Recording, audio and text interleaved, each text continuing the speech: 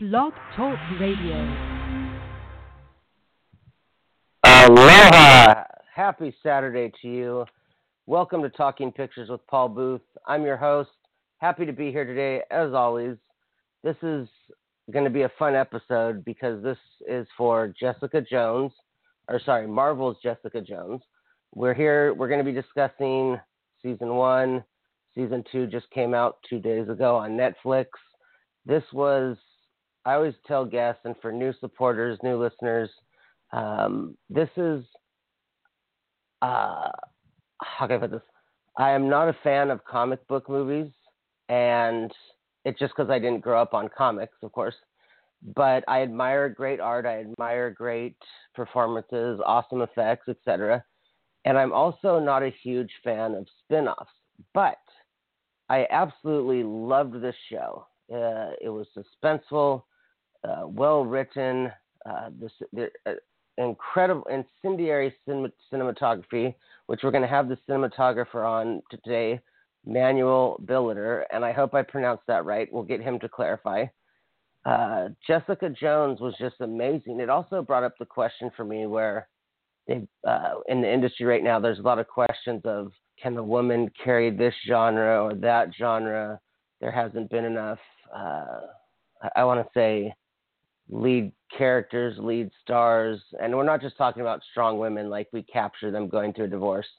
Someone once told me, why can't a woman be the superhero that kicks ass? Now, the reason why I bring this up is because in Jessica Jones, there's some scenes where she gets in a fight, and it was hard for me to see a woman getting thrown around. I mean, I can't even watch those documentaries that are about domestic violence. Even though it's set up, I know that they got together, scheduled a crew, made a film, and it's fake. So I know it is obviously that the world and society is pushed towards Superman. Obviously did better as a movie than Supergirl, but I also wonder if there was a little bit, aside from just not every man is out there to silence a woman's voice or vision, that aspect of it. Would audiences want to see a woman getting the crap beat out of them? I can honestly say that in the fight scenes, I finally, after a couple of episodes, I was able to not be uncomfortable, but I just thought, I hope he doesn't hurt her. And when you're not thinking, I hope he doesn't hurt Superman. And I know it's a whole nother thing, but I want to thank Jessica Jones because got me thinking socially. So when a film entertains, educates, the three E's, educate, entertain, and elevates, then that is the sign of a good film, TV show, work of art.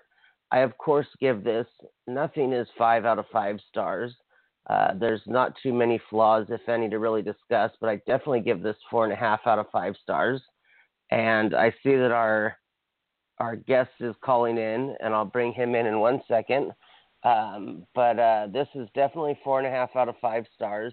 And also, for everyone new to the show and the guests, I do not say a word that anybody wants to hear, the guests or the PR rep, so I am completely straight up with how I felt about something. So let me welcome our guest. Are you with us? Yes. Hi, this is Manuel. How's it going?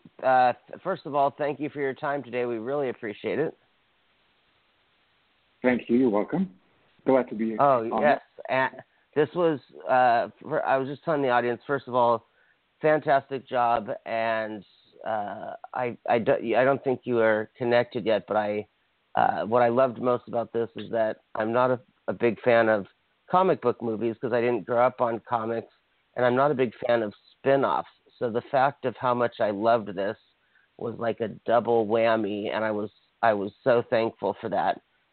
Just to let you know real quick, and the audience, this show is always prepared, but due to when we booked this, I was only able to get through 8 of the 12 episodes, so I wanted to let you know that I wasn't slacking or being ill-informed. Plus, we wouldn't really discuss the ending anyways, so I figured that could kind of be a good thing.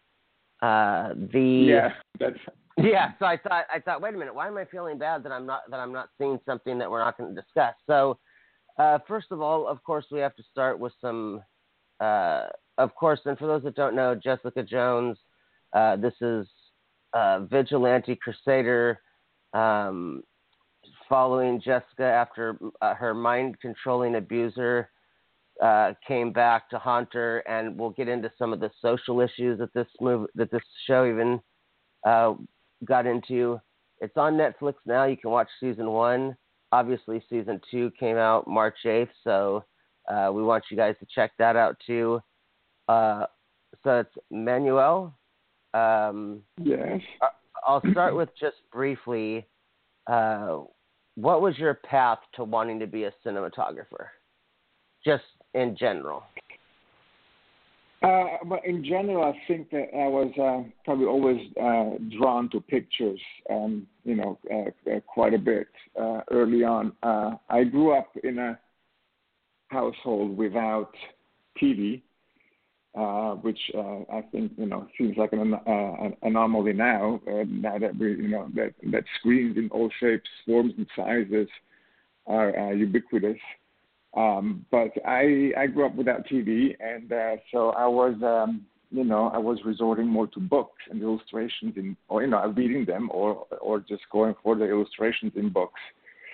And one of an early influence, I'm sure, was going through the Divine Comedy by Dante Alighieri, illustrated by Gustave Doré, and those spectacular etchings. And I think those images really, they stuck with me, and their language and their power was clearly must have been an influence.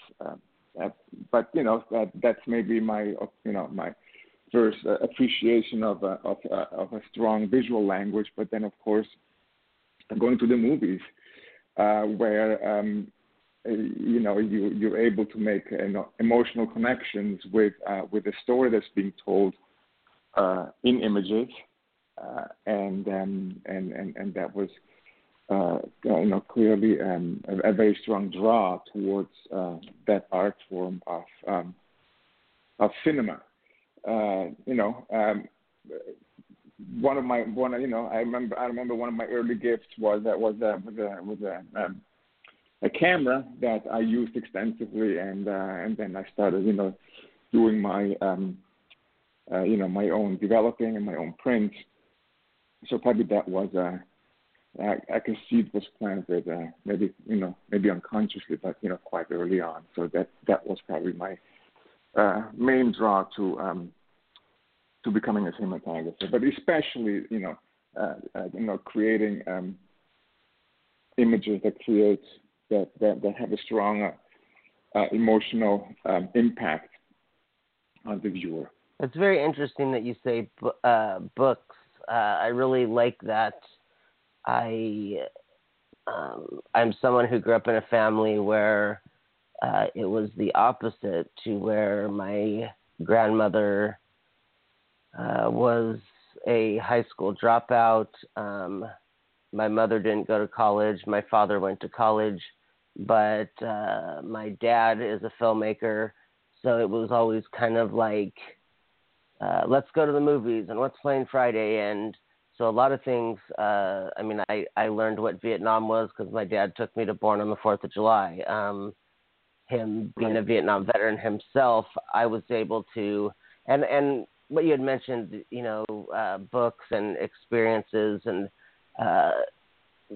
sometimes it was like, I only like Full Metal Jacket, well, aside from it being a great film, but I love being able to see Boot Camp because I can kind of understand a point in my life, or point in my dad's life that he went through. And I think when you have that rare thing where you can watch a film and see something and be like, oh, these are the times of my grandmother, and now I better understand her. So what you guys did here with this was, and it's so... I think that's a very important point that you actually brought up. It's really like in a movie theater, like in this, sort of like communal experience that you have in this dark room, they can really make connections not just with each other, but also exactly with the human condition and the human experience, like experiences of your parents or your grandparents, and just being able to relate to other people's experiences and life stories much more. So that's probably something that clearly pointed me into this direction of this crazy job that I've taken on. Yes. The role of the cinematographer we've had, I think you're our 10th now, and it's so, I love doing these mainly because I did so bad in cinematography in film school that I kind of feel it's like, I feel it's like a free master's class. I mean, I get to kind of now relearn it having studied more films. The only thing I dislike as a viewer is when I can watch something and go, oh, you know what? There's a flag to the right of the camera because they need to just cover up that one spot.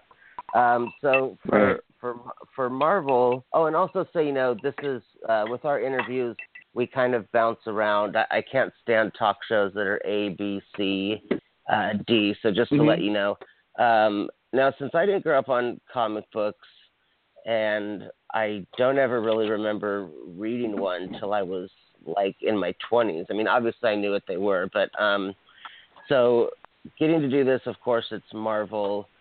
Just briefly, could you tell us, we have two technical questions for our techie listeners, what you shot it on, and then the second question attached to that is what it was like to work with an effects team. Okay, so we shot this project on the Red on a Red camera, the Red weapon 6K sensor, but most of the time I just used 4K because Netflix mandates a 4K delivery for the shows, which makes a lot of sense. However, we didn't shoot full 6K, but most of the time 4K. But more and more I also shot in 5K just because it gives you a larger area of the sensor to be used. So it gives you a bigger canvas, so to speak. And just compositionally, I find that extra width and a little bit of height that you gain from jumping from 4K to 5K sensor mode. It just feels a bit more cinematic, and it was actually one of my favorite features on the camera was that I was able to toggle between 4K and 5K. But it's funny that you should mention that you didn't grow up with comic books because neither. I mean, I did to an extent when I was growing up in Europe, but it was quite a different genre, and I hadn't picked up a Marvel comic book in my life, not until I got the job for Jessica Jones. So we shared that in common. Oh, and, interesting. I didn't. I wasn't. I mean, of course, I knew about the Marvel universe and the wealth of characters. Especially once they started. Marvel Studios started. Churning out all these big tentpole movies. And everybody knows the characters or knows of the characters. I was one of them, but I had not seen anything or read a comic book until I started working on these Netflix shows. But what was it? You had another question, I think, about. Sorry, excuse me. Yeah, what it's like as a cinematographer. I mean, also in your, I'm going to go through some of your credits after this, but you also did Iron Fist and Luke Cage. So I always wonder what it's like for a cinematographer working with an effects team. I mean, at the VFX team, VFX is my friend. It's amazing what can be achieved in VFX these days, and it's getting better and better and more realistic every time, every year. It's a far cry since we first saw some VFX shots. I remember seeing VFX shots on Titanic, and by comparison, they look laughable now. I'm not knocking the artist. I'm just saying that the advances in technology have gone so far that there really is a lot of realism could be added in the artifact of VFX. But we on our shows that we do with Netflix, we don't really rely that much on VFX. There's not a lot of green screen work. There's some cable removal for sure. There's some cleanups to do for stunts, but it's not an extensive VFX heavy show. One of the reasons is that yes, these characters, they do have superpowers, and so we do need to add to this magical touch. We need to resort to VFX in some sort, but we also strive very much to keep them very grounded. So the superpowers are not enormous and of an enormous magnitude.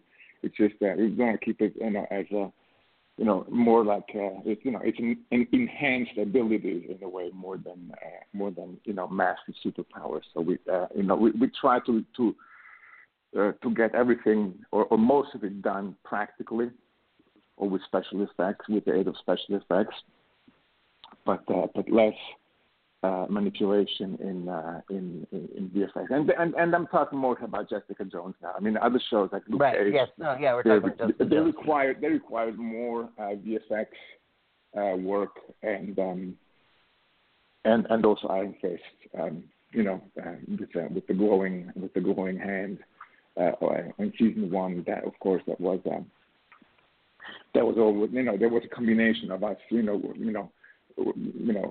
Shooting practically and with VFX and taking over and then creating the glow.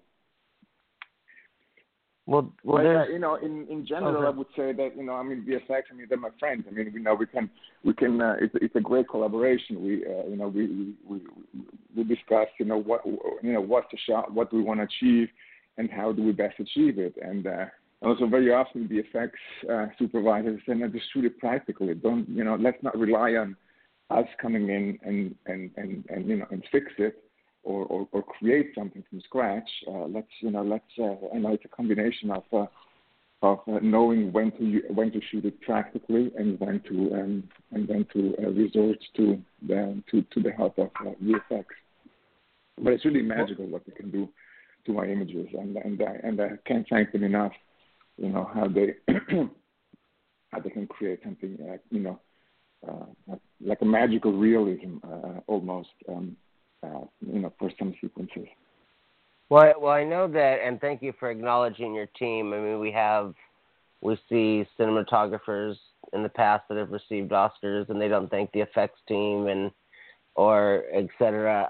And when you mention going back to the evolution of effects, I'm only 39, but I can remember.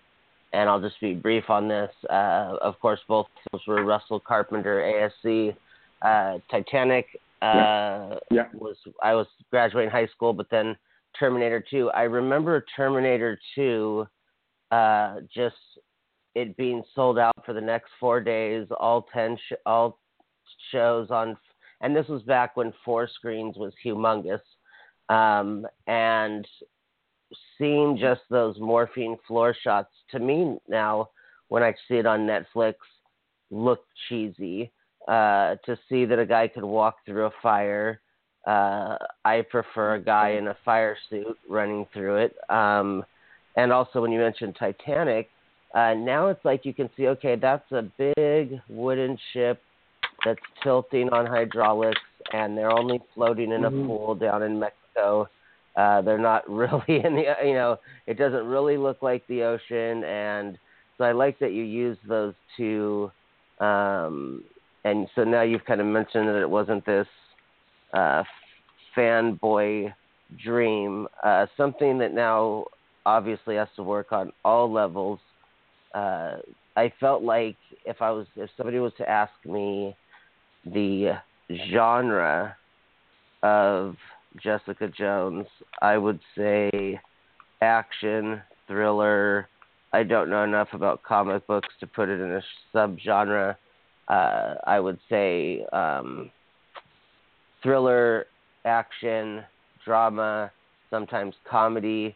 So how does a cinematographer, because to me, I feel like if you take those four genres separately, there's a different lighting scheme. So how do you come up with a lighting scheme for when in a scene there's going to be four different genres at play, four different styles of filmmaking? Yeah. I mean, I would definitely add, the genre of, noir detective story. Yes. Well, investigative story, which maybe is the leading element of the Mal. I mean, it's a noir genre, but also within a very deep and important character drama, and with that touches upon very relevant social issues as well, which is really why I embarked on this project. Was because when I read the first script of season one, I was a bit tentative at first, just because I had a certain image of what a Marvel superhero was. And I wasn't sure if that necessarily would, be a fit for me. But when I read the script, I realized that it was very different from what I expected. It was a flawed character. It was a superhero that was suffering from post-traumatic stress syndrome, which I thought was an incredibly clever take on the superhero genre. So it really grounded, the whole story in something that is much more relatable on an everyday basis, and the problems and the struggles and the drama that Jessica was going through in season one, were very important social issues as well, just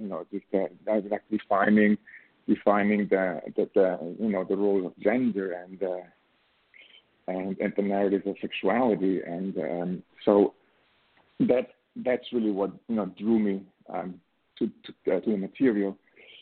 So this being based on a series. Oh, can you still hear me? Yeah, okay. This based on the comic series, and I had the liberty of giving it some sort of a stylized look that comes with with the vignettes of graphic novels, and also it being a noir detective agency that she runs. I took the liberty of going of being quite moody and atmospheric. Now, also, since things, or many of the scenes are taking place at night, it really, makes sense to enhance the sense of danger or mystery or thriller by creating large patches of just darkness. And each scene, of course, has a different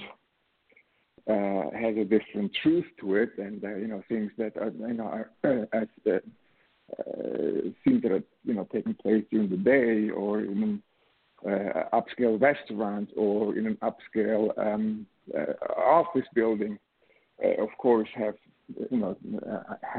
have a tonality that is a little bit different than the rundown alias investigations location that Jessica inhabits. But still, I think throughout I'm striving to give each location and each scene a sense of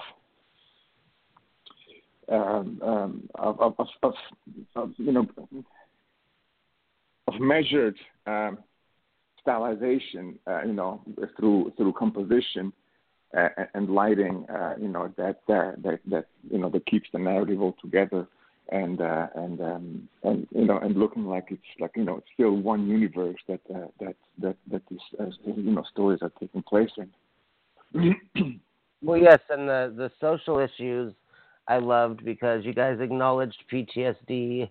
Of course, our biggest thing is with soldiers, men and women, but this also acknowledged that people get it from just abuse or obviously rape, or, I have it really bad from that I was hit by a drunk driver as a pedestrian, so I cannot handle anyone behind me, not even a baby in a stroller.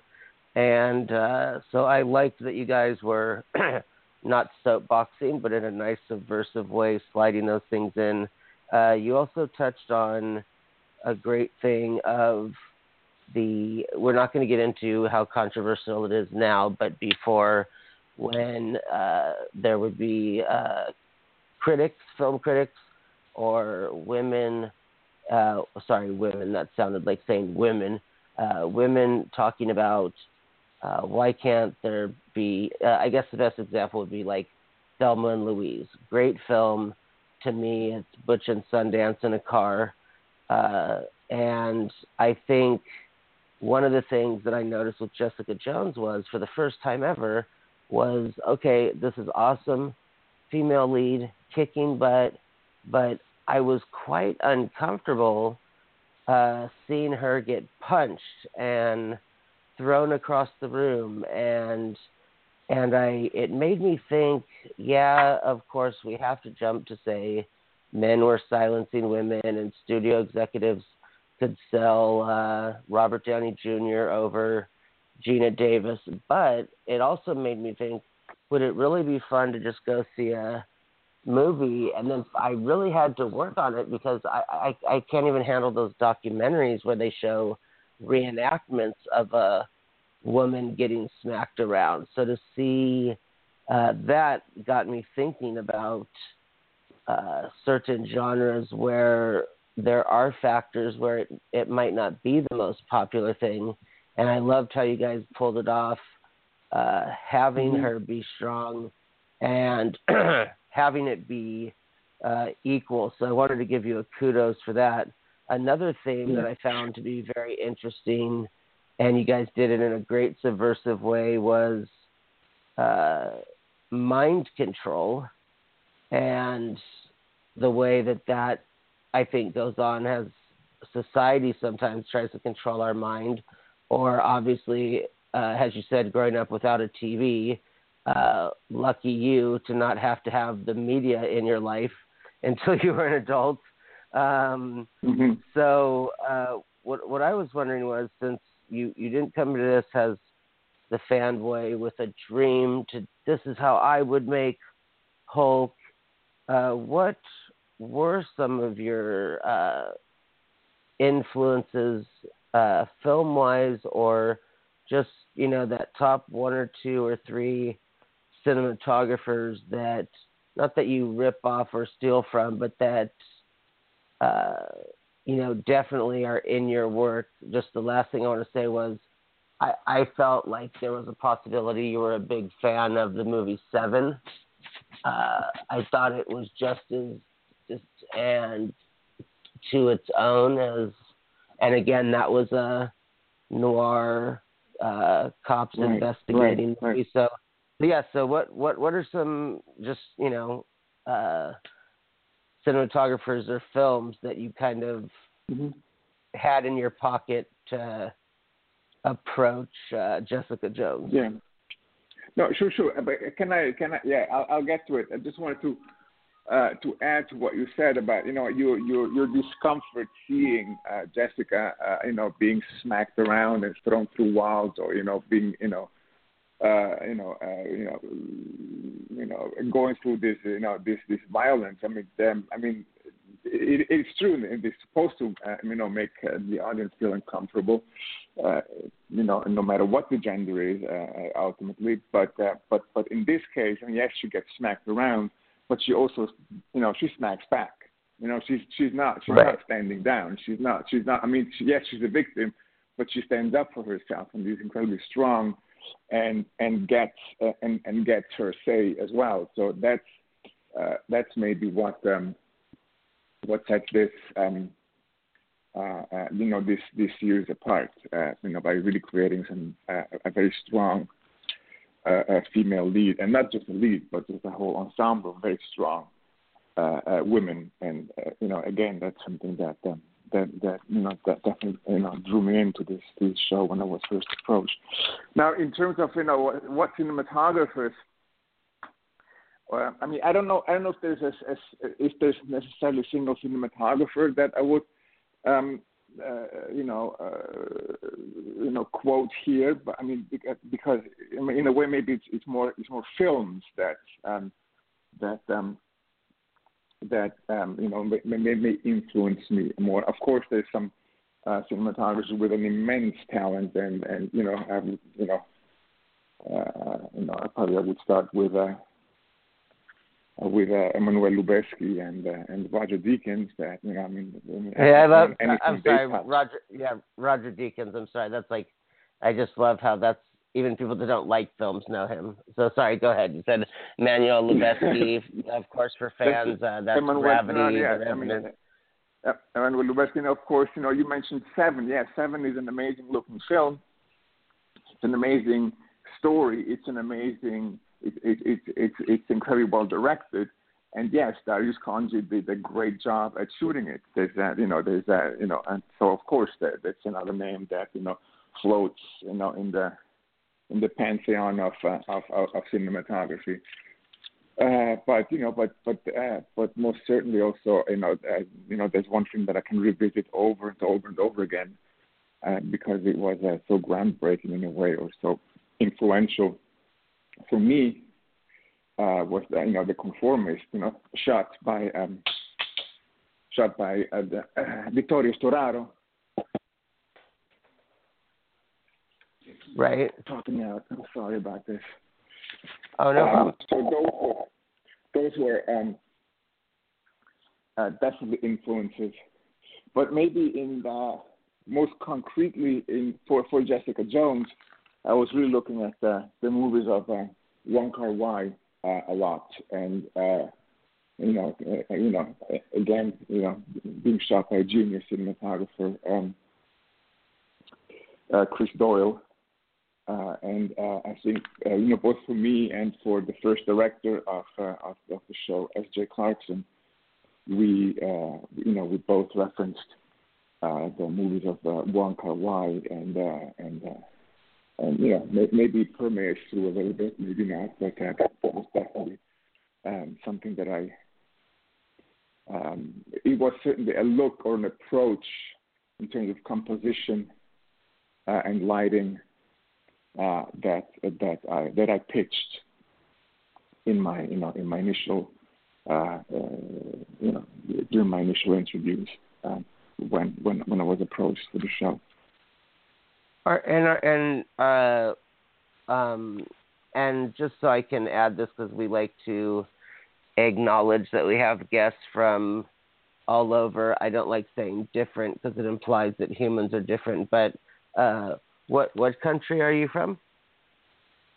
Well, I was born and raised in Switzerland, which nobody really believes when I first say it, because my first name, Manuel, it would hint at a very strong Hispanic or Spanish pedigree. But no, I'm half Swiss and half Italian. My mother's Italian, my father's Swiss, and I was born and raised in Switzerland. Okay, this is. But I left I mean, a long time ago. I have now lived way longer outside of Switzerland than within Switzerland. Oh, Switzerland! I got to go for the first time back in August for my friend's wedding. That I've known him since 2000, and it was a little rough because I could not stand to fly. So flying Los Angeles to Switzerland was like I felt like I was flying to the moon. But oh my gosh, I love Zurich. Had I known how much I was going to love it, I would have stayed another 2 weeks and went to the Swiss Italian part, the Swiss French part, all that. But man, now you're telling me that you're from there and you grew up there. This makes a lot of things in my brain click.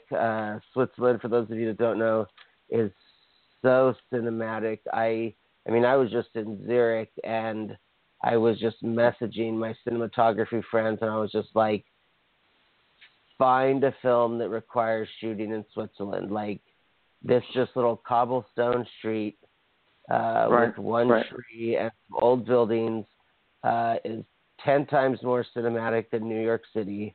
Everything. It's very different. Yes, exactly, Zurich is my hometown. I grew up there, so it's growing up there, then you kind of like yearn to expand and to explore the world because it could feel quite restrictive, growing up in Switzerland. It's a very small country and to a large extent, it can also be very small-minded to a certain extent, and so just sometimes there was always a drive to look to see what's beyond its confines. So New York clearly was a goal. It's in many things it's the opposite of Switzerland or of Zurich, but both have their advantages and disadvantages. And I must say, every time I go back to Switzerland now, I really cherish it and I really like it, and I'm glad that I have that upbringing in my past and also present, and who knows, maybe even the future. So yes, if one of your friends needs a cinematographer to shoot in Switzerland, sign me up, please. Oh yeah, well, it's funny because I have a friend who's he's not in the film business, doesn't know anything about film, but when I was there, cliche, he's a Swiss banker, and he was telling me, my client Colleen is this big A-list director, and obviously he can't tell me who, and I was just thinking he says, and he invites me to sets in Italy, and I'm just like, why don't you go? He's like, I'm not that into movies, and I'm like, well, then let me go. I'll come to Switzerland, see you, and I'll be your PA, and go to where he's shooting in Italy, and I'm liking this because I was relating to your work, and now to hear that I'm also Italian, and I'm also I'm a half. I'm from Hawaii.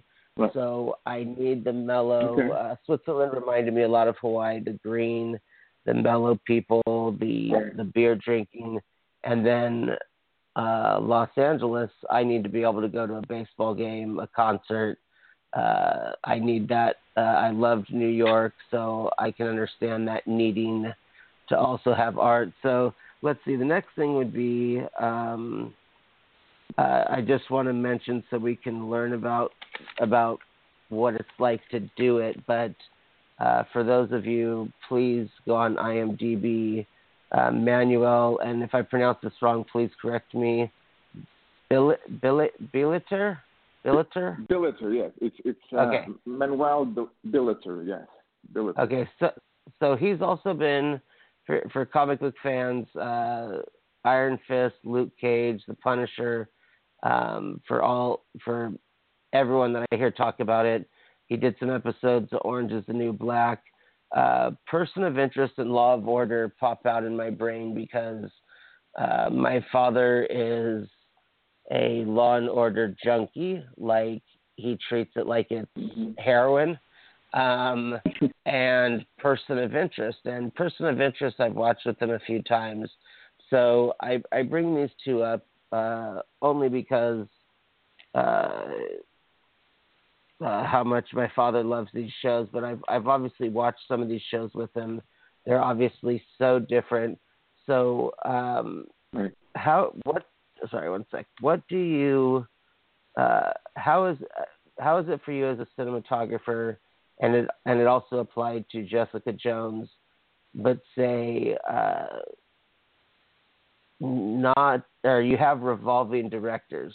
So for you as a cinematographer, how does that play into what you do personally? Not just that it's obviously there's a set tone to Law and Order and there's a set structure to Person of Interest, but for those as an example,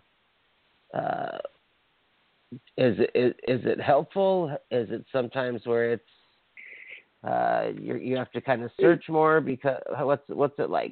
Yeah, no, I mean it's very different. I mean, I really truly enjoy collaborating with directors a lot, and it's also maybe I should mention here that season 2 of Jessica Jones was every single episode was directed by a woman, which was actually really great. Yes, I heard about that. It was groundbreaking in the sense that really it was. It just so happened that every single director was a woman, whereas a couple of years ago when the female directors were you wouldn't encounter them very often. They were not given these as well. So this time around it was really great. To collaborate with all of these directors it was a truly unique experience. It was a very positive experience. It really took my collaboration with each director to a new level. It was very, very inspiring for sure. Now, of course, in the relationship between the cinematographer and the director, I mean, it's very special. It's very intimate, and it's very close. So sometimes you're not the best fit for a certain director, it really didn't happen at all during. Jessica Jones season 2. But it's a challenge to work with a rotating roster of directors. But it's something that I'm generally looking forward to, and because I can learn from it. I can adapt, and I can I see new things or learn new things that otherwise I wouldn't. On the other hand, sometimes it's very frustrating because you wish that you could, when you really click with one of the directors, than others, then when you can sort of like find your collaborative soulmates, artistic, creative soulmates in a director, then it's hard to part ways and not knowing when you would work with them again, because I think probably some of the best films are actually made, I think, by a pair of director and cinematographer that keep working with each other all the time. And I think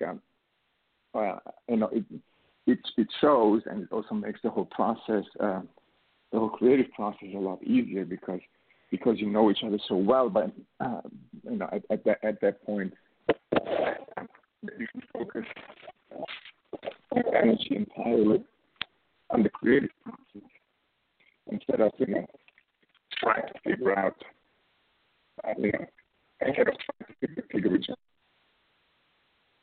Oh shoot, your cell just broke up a little bit. You said, did you say when you're trying to figure each other out? Was that your last sentence? Hello? Oh, I think we had some cell phone issues there, which we can never control. Sorry about that. Oh, yeah, you just came back. So you were saying you were talking about you had just explained the pairing up, and so with revolving directors, and I'm not putting you on the spot here, of course, to be personal or say a name or have an opinion because we won't remotely get into the controversy, but I believe there's not and it's weird how many people do or don't believe that there's a difference. I think if a filmmaker knows what they're doing, doesn't matter if it's a man or a woman. Is there anything that's not negative or that's not controversial that it's just hands down there's not a difference between a woman and male director? And I don't mean as a generalization, or it's kind of like the women intuition comes into play, or the male ego comes into play. Is there something to where there's remotely even a difference between a male and a female director, just on the surface? I mean, I don't mean personally. Sure. No. I think what I want as a cinematographer, or maybe in general what cinematographers would like to is, because since we're kind of like, realizing the vision that a director has, or helping them realize it. I mean, what I look forward to is a director with a strong vision and with an original voice, and an attitude to create something new and exciting. That said, it absolutely doesn't matter what the gender is. It's first and foremost, I want to work with a good director. If they happen to be male, fine. If they happen to be female, that's good too. It's the same approach. Maybe in general, what I've learned during season 2 here of Jessica Jones is that it's easier to engage in a dialogue, perhaps with women rather than with men. Interesting. But that might be a generalization, but that might be a generalization again, because not all persons are created equal or have or adhere to the same stereotype. But I really found that the communication was just really working very well when working with women.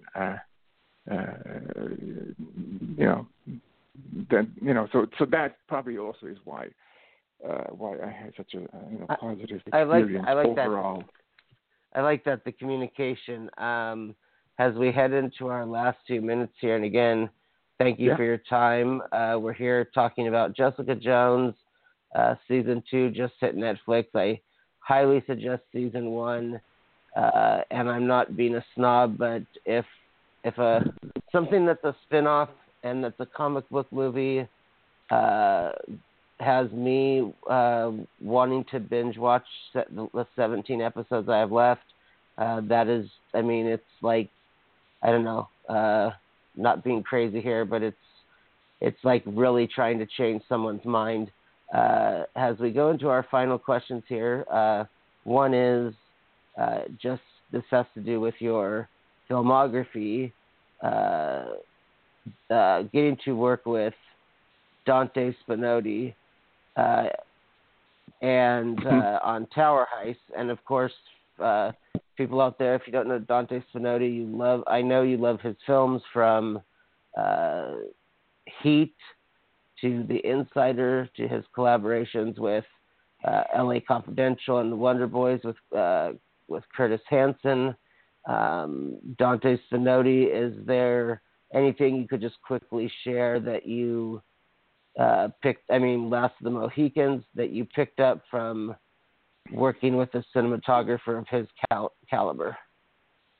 Oh, I mean, that for me, it was an absolute dream come true when I first started collaborating with Dante on as an additional camera operator, and then over several we did several projects together, and it was absolutely a dream come true and quite mind blowing. The first day that I was operating a camera for him, because when I came to New York, LA Confidential had just come out, and people were talking about this Italian DP, and so I looked him up and said, "Oh, okay, I've seen some films of his before, but it really rang a bell, and it really his name really stuck with me." So it was an incredible opportunity to be given, and I'm glad that it went well. So in a way, yes, he did have a clear mentor quality to him, but also at the same time, I also started collaborating with John Bailey. John Bailey, okay. Who's now our president, right? The president of the Academy, and he's one of us, which is amazing. Well, John Bailey, I'm so sorry. I have to just say very quickly so everyone knows. Really pay attention to John Bailey, his newer work, but of course he's so well known for shooting the Best Picture, Ordinary People, and The Big Chill. You've obviously known Mr. Bailey, and now being the president of the Oscars, he is someone who I've had the good fortune to meet a few times, and I've always seemed to meet him, whether it was at the beginning of my career, a low point, and then I met him at the highest point. And so it was always kind of funny that, like, if I see John Bailey in the room, I'm like, okay, I'm either starting something really great or things are low. And he's always just so kind and inspiring, and he's just so, and those of you, I'm not being private because we have a strict rule on this show of not being private, but it is common knowledge that his wife is an editor and edited E.T. and The Big Chill. And so I didn't mean to cut you off, sorry there, but I just want people to know we're hitting that point now, as you know, where people say John Bailey who, and it just scares me because he's such a, the other night as we all watched the Oscars, he was in like the fourth row or something, and I thought, man, if I was president, I'd be front row center. Meryl Streep could sit in the second row. That's not how the business works. Yeah, exactly. And I was at the ASC Awards 2 weeks ago, and I was speaking with him about this show. I had met him when I was starting the show, and he just thought it was.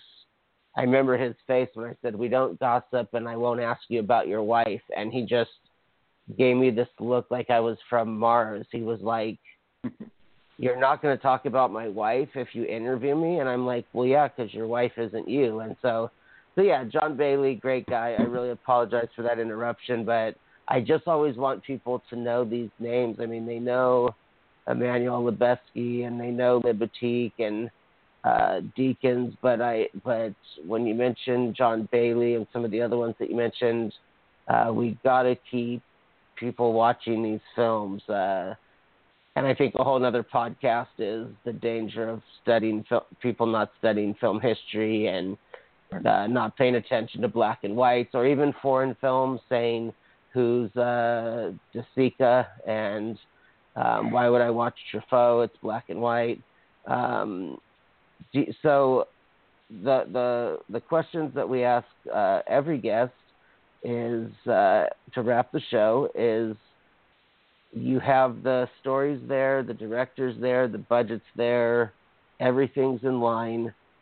What's the dream genre that you want to shoot before you put that camera up or retire, or what's the one thing you have to shoot?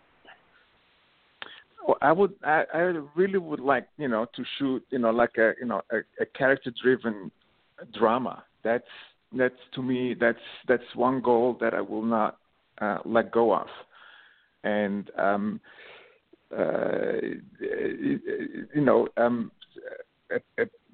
maybe there's being less and less produced these days, but I still think that's what drew me into this crazy business, and I was fascinated by personal dramas like that.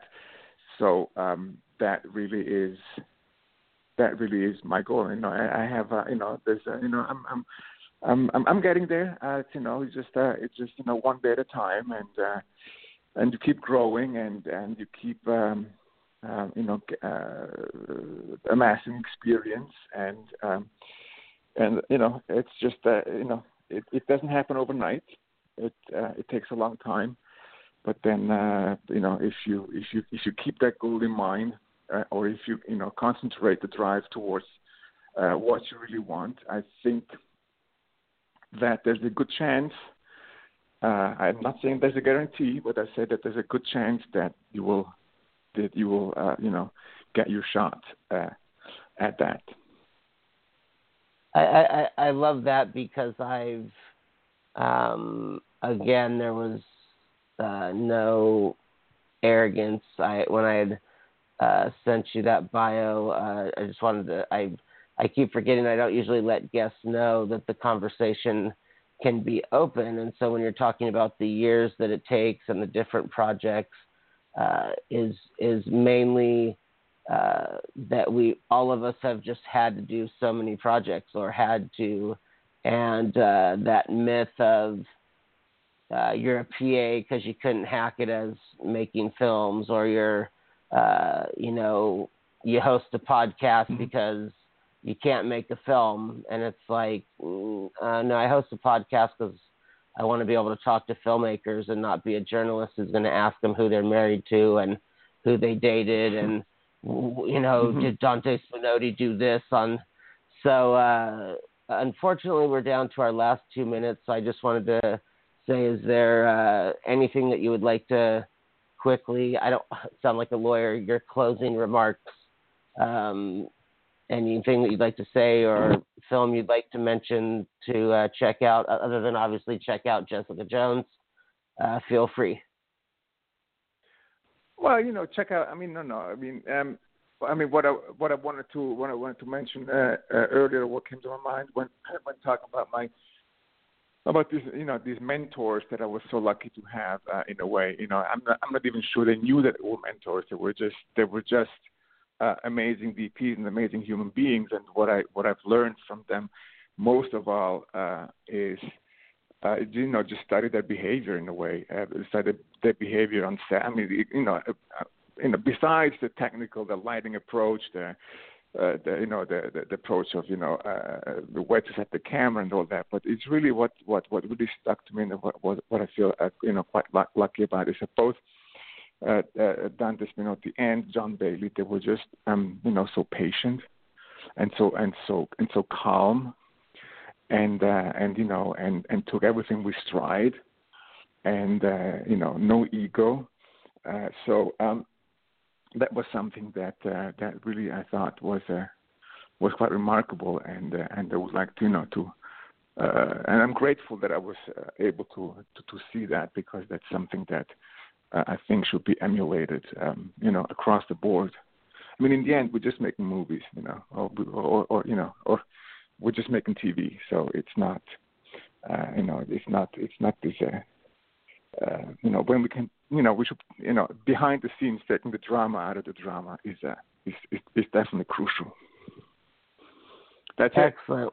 Well, thank you so much for your time again, and we appreciate it. And we'll get this episode off to Meredith, and you have a fantastic weekend.